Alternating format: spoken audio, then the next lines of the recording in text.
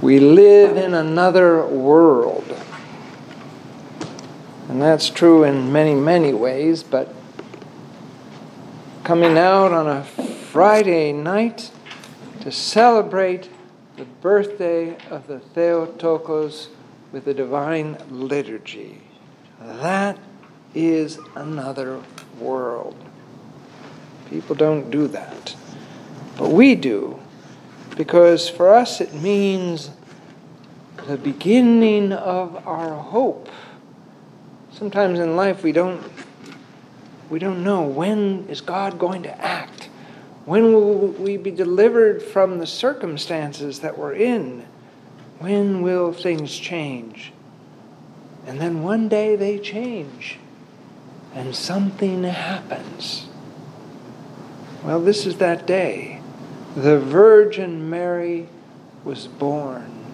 And how many generations preparing for her to come. The conditions of the world, the conditions of the people of Israel, to prepare this young maiden to receive, to be born, so that she might one day receive the Son of God in her. And so that is important for us to celebrate, because the other world that we now live in is the world of grace and truth and love and forgiveness. And we try to exist in that world. We still struggle. There's still temptations. There's still something trying to pull us out of that existence where we are truly free, where we have joy, we have perseverance, we have courage, we have virtue. But then there's always temptation trying to rob us of those things, on the one hand. On the other hand, we can easily fall into a religiosity that equally robs us of our freedom. And if you've been following the accounts this week in Galatians, and St. Paul writing and the discussion with Peter about how Peter acts one way in front of the Gentiles, but when the Judaizer shows up, he suddenly separates and parts company with the Gentiles. So he's living in two worlds, a bit schizophrenic, but Paul calls him on that.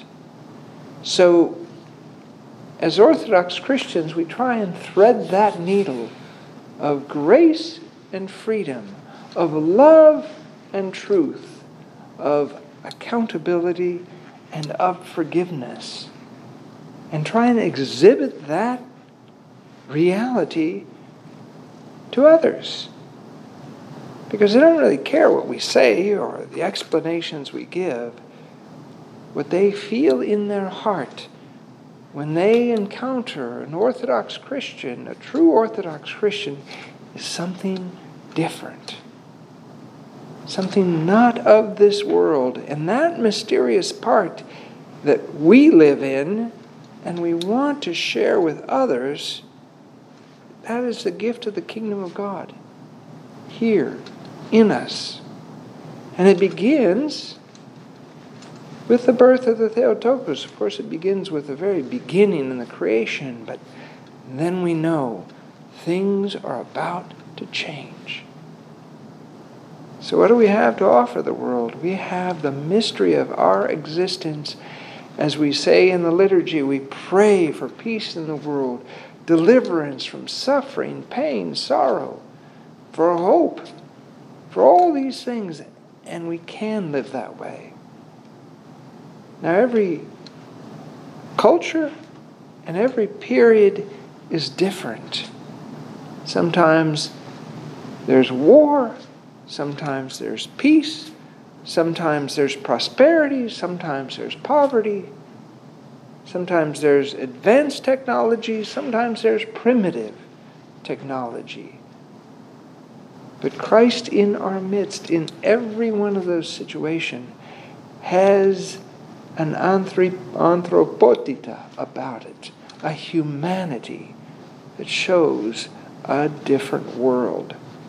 And that world everyone is invited to participate in.